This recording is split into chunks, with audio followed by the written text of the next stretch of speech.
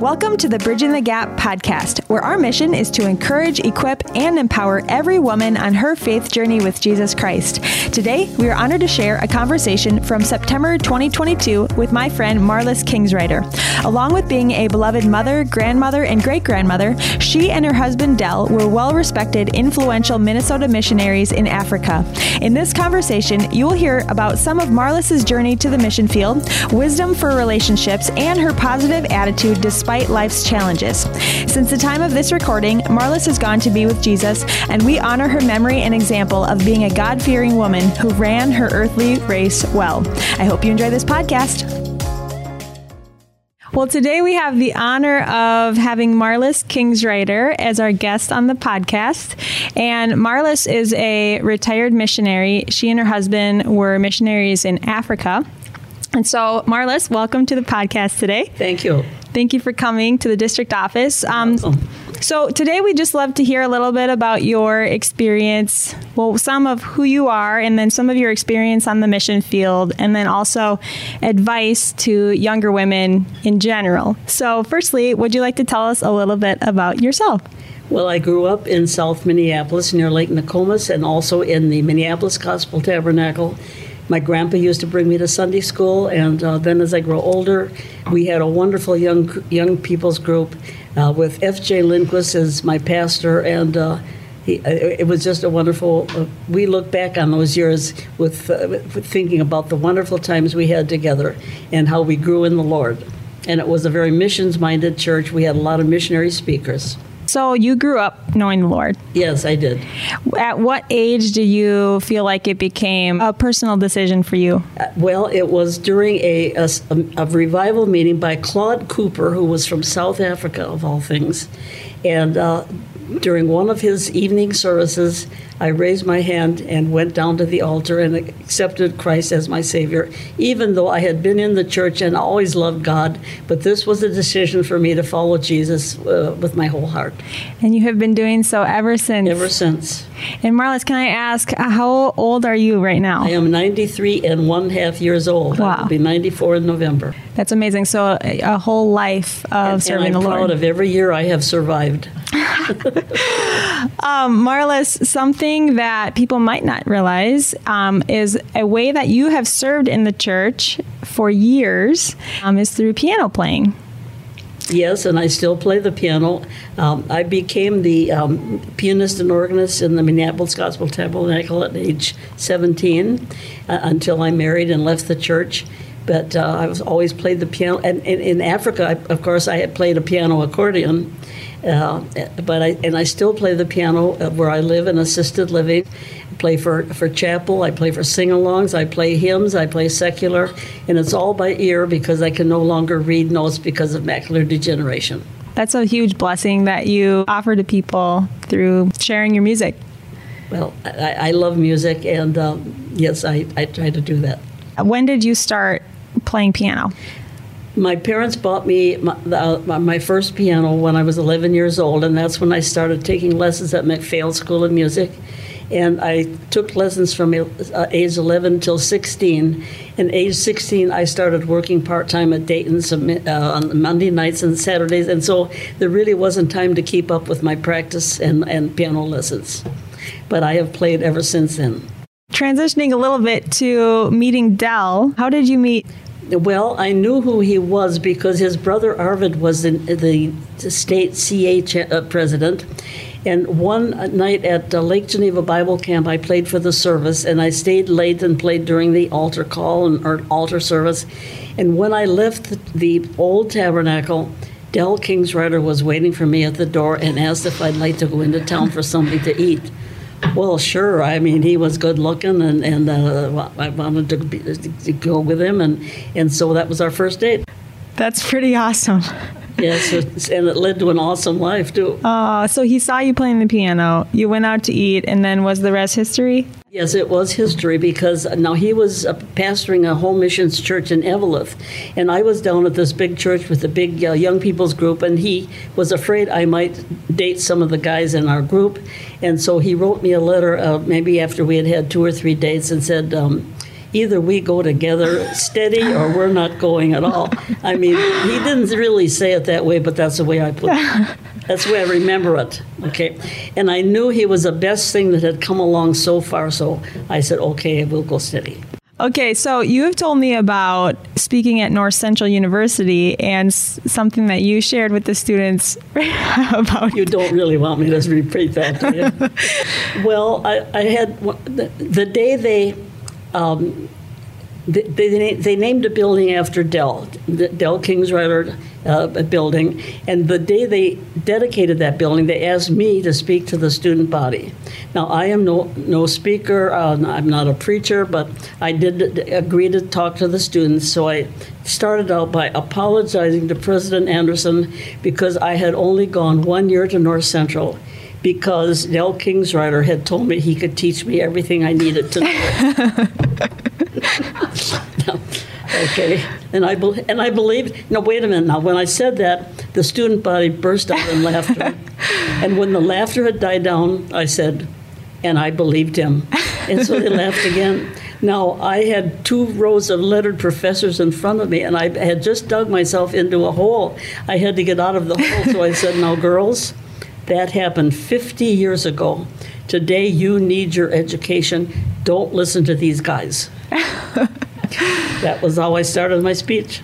I love it. So you went on to marry Dell, and then you ended up becoming missionaries. And where did you go as missionaries? Our first term was in the southern highlands of Tanzania.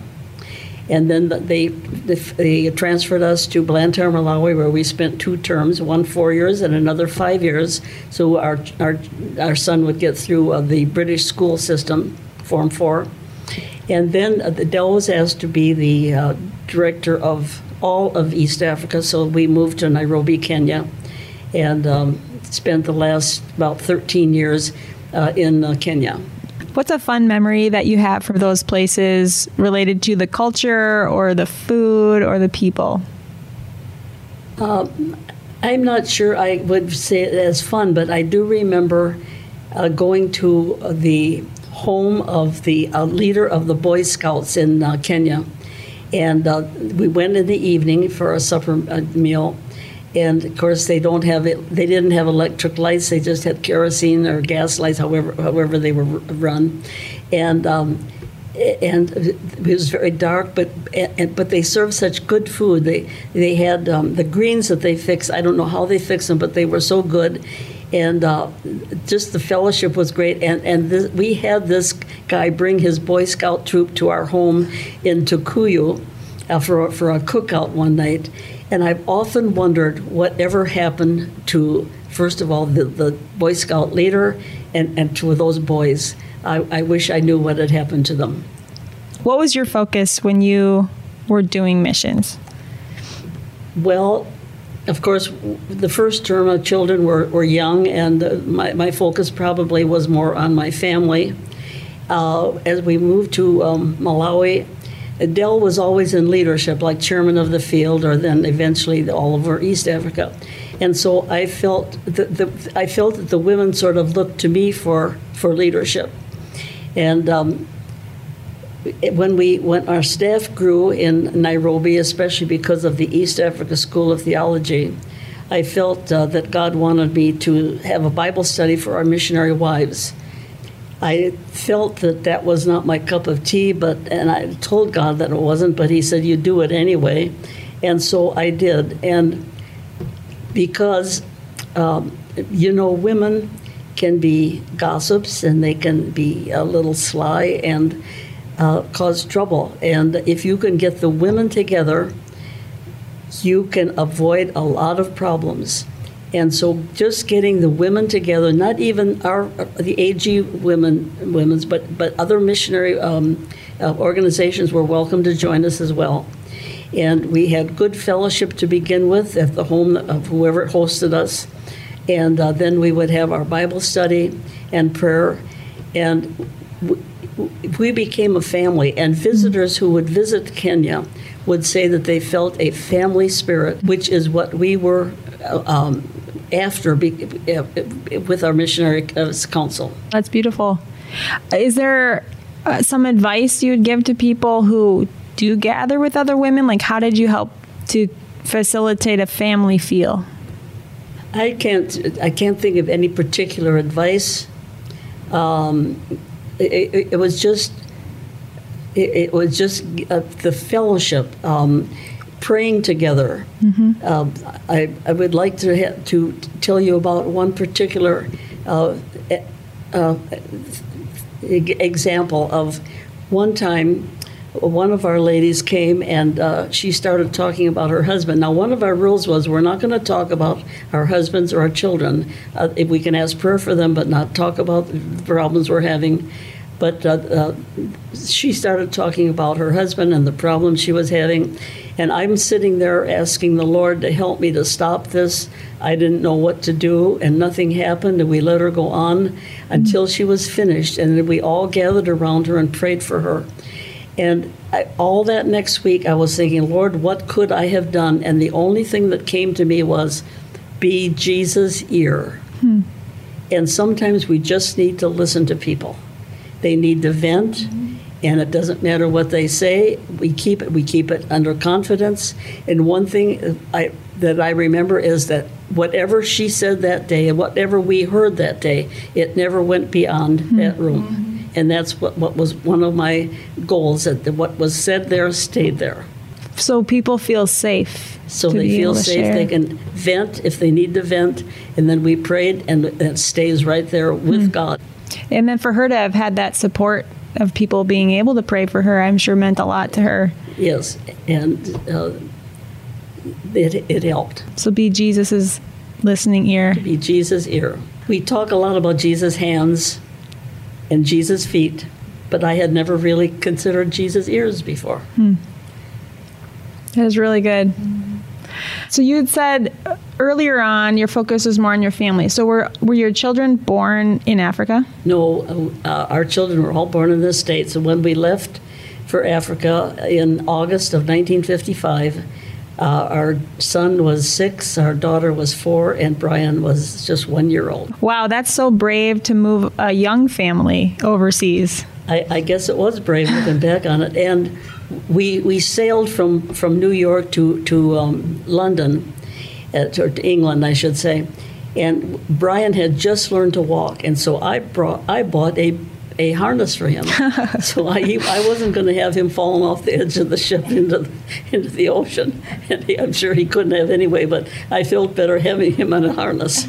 Wow, you sailed. So today when we send missionaries, all that I know of is families flying. Well, we flew from London. Okay. And stopped. But then there was no jets. There were prop jobs in those days. So we flew from one, like from Paris to Geneva to Rome, and then down to Nairobi.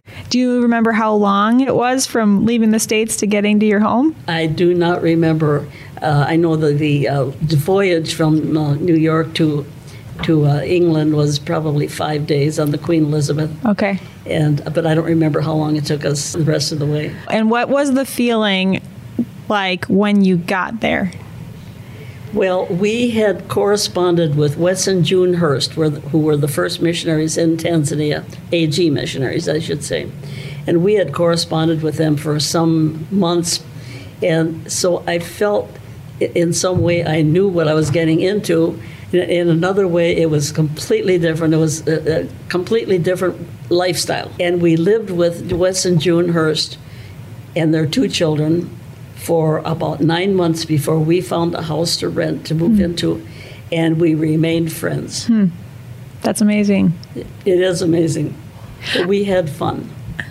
It makes a difference when you are friends with your team that you get to work with. Absolutely. You had said before that moving to another culture, something that you tried to keep was your own culture.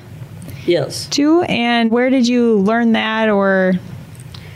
It was just something I felt I wanted to keep our home American for our sakes as well as for our children's sakes. And it wasn't that we invited nationals into our home. They ate at our table. We went to their homes and ate in their home. But I felt for our sake, our home was going to be American. We ate American. I could buy all the fruits and vegetables I needed in the market. I could cook American. Although we learned some foreign cooking as well. One of my favorite dishes now is curried chicken and rice. Ooh. And I used to make it, and it was good, and I don't cook anymore, and I miss it. And once in a while, Brian has it on Sunday afternoons for dinner, and I'm often at his home on Sunday noons for dinner. Well, it sounds good. I think everyone listening will probably want to show up at his door to try that. And the secret to that curried rice and chicken is getting the right curry powder. Ooh. And you have to get it, I think you can probably buy it in the foreign grocery stores today, or maybe even over the internet. Okay. You can get anything over the internet. That's true. Yeah. But it's Simba and Mbili is what you have, which it interpreted into English is two lions. Simba and Mbili. Simba and Mbili. Curry powder. Our annual summer gathering, The Garden Coffee, is coming up soon. Join us on Saturday, July 8th at 10:30 a.m. at Lake Geneva Christian Center in Alexandria, Minnesota for this free missional event for women and girls of all ages. Along with enjoying refreshments under the large outdoor tent, you'll be able to worship with Keaton Getz, hear from Olivia and Ava Puccini, missionaries to Eurasia Northwest, as well as have the opportunity to invest into missions. Invite the women in your family or church community to join us. There is no RSVP required. Visit mnbtg.org/thousand sisters. That's mnbtg.org/1000 sisters for more information. We can't wait to see you there. Oh, and if you're wondering, yes, Keaton Getz is the son of BTG director Angie Getz. See you soon. How was communication when you went on the mission field? So today I can use my phone and text someone overseas right now. What was it like for you when you left? Probably not having or knowing that you wouldn't be able to talk with people as often. If we tried calling home, it would have to go through England, and I think it had to go through some underground pipeline under the ocean. I don't know what it was, but it was very poor. And letters probably took at least a week. That would be on the air forms. And if I wanted, I always subscribed to the Good Housekeeping magazine, and it took probably 2 or 3 months for that to get to me by boat mail. Okay. So when you left, it was really a big sacrifice. Well, I don't call it a sacrifice, but it was a big change, and it wasn't particularly hard for me. I was never. I was always a very independent person, and I didn't depend on my parents. Even after I got married, I was on my own, and that was it. And of course, I had Dell. Mm-hmm. You want to know how many children and grandchildren and great-grandchildren I had? Yes. How many? Well, I had 3 children, and I must say that I'm so happy that our 3 children all are in good marriages. I have 9 grandchildren, and I have 28 great-grandchildren. Wow. And the oldest is 25 years old. Congratulations. Thank you. Yes, and you get to see some of them fairly often? I see my younger son. He lives in the Twin Cities. My 2 older children live in Missouri. Many of my grandchildren and great-grandchildren live in the Twin Cities. Okay. Oh, that's special. I think there's only 2 families that live down in Missouri with great-grandchildren. That's really precious to get to have your family nearby. Yes, I must say that my grandchildren and great-grandchildren don't communicate with me very often, and that's okay because I know they're busy. Mm-hmm. So communication is a two-way street. So if I want to hear from them, I can call them. If I get their voicemail, all I say is, hello, I've been thinking of you. I wanted to talk to you, but I just want to say I'm praying for you. I love you. If you can call me, come and see me sometime. I'd love to see you. That's it. Wow. I love what you just said about how communication is a two-way street. I think sometimes people can feel like they're always the one that's asking, or that no one's ever asking me, but for everyone to always remember it is a two-way street, and people do get busy. And so, if you feel like no one's asking you something, we can be the initiators. I've never felt like poor me. Nobody calls me. I can call them. This is part of my independent spirit. I was an only child, but I was raised by two very strict parents. And never any excuse for feeling like I'm bored. Oh, if I was bored, my mother put me right to work doing housework. So you weren't allowed to grow up with the victim mindset of poor me and... Absolutely not. Furthermore, I lived next door to a family of 9 kids. And the father had died when the youngest was a couple years old. The mother was living on welfare. Those children were 9 kids were in a 1-bedroom house with 1 bathroom. And I think they slept up in the attic, which was not insulated, hot in the summer, cold in the winter. I never heard one complaint from that family. And the last one of them died just recently, and I attended her funeral yesterday. And she was one of my very best friends. Wow, I'm sorry about that. And the families stayed together. They were all good friends. They were wonderful people. Sounds like an inspiring family, how they grew up and, like you said, never complained. I was up there half the time. I became their 10th child. Whether they liked it or not, there I am. Friends like family are super special. That's so cool that you got to grow up having them. Yep. So Marlys, just the last couple questions. Do you have any advice for younger women? Women that are maybe considering missions. So starting with that, and then I'll ask you something else. That's hard to answer because people are so different. Now, I have what I consider a very positive personality, and some people may not be as positive as I, and it would be a lot harder for them to leave their home, their families. But first of all, you have to put Jesus first. And when I left a 17-year-old daughter here in the States for college, and I went back to Africa, the look on her face as we said goodbye still haunts me. But she became a very wonderful person. She's a nurse. She was a pastor's wife. But those things are hard, and the only advice I can give you is Jesus first. That's really good. So just in general, with women in making decisions for life paths and who to marry, or, all sorts of decisions that lay ahead of people, what is some of your advice on making decisions? Well, it almost seems like my decisions were made for me. And I think often of the words of Jacob as he was about to die, and he talked about the God who has shepherded me all of my life.